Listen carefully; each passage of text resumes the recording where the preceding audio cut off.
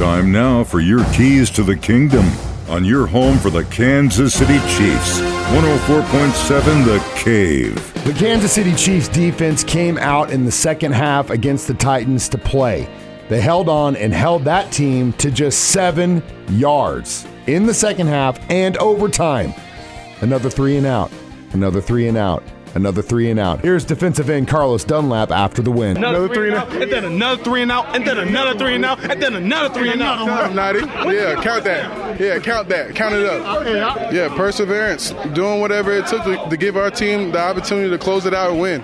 That's what we just focused on. Whatever they put the ball down, get off the field. It didn't matter if it was whatever scenario, wherever field position they got, get off the field is what we were thinking. We spread the wealth. We got a lot of depth here. We got a lot of players who can make plays. As you see, everybody stepped in, played the role, and we spread the wealth. And we did whatever it took. Yeah. Congratulations on a big win, man. Appreciate it. Feels good to close out a win like that. Tight ball game.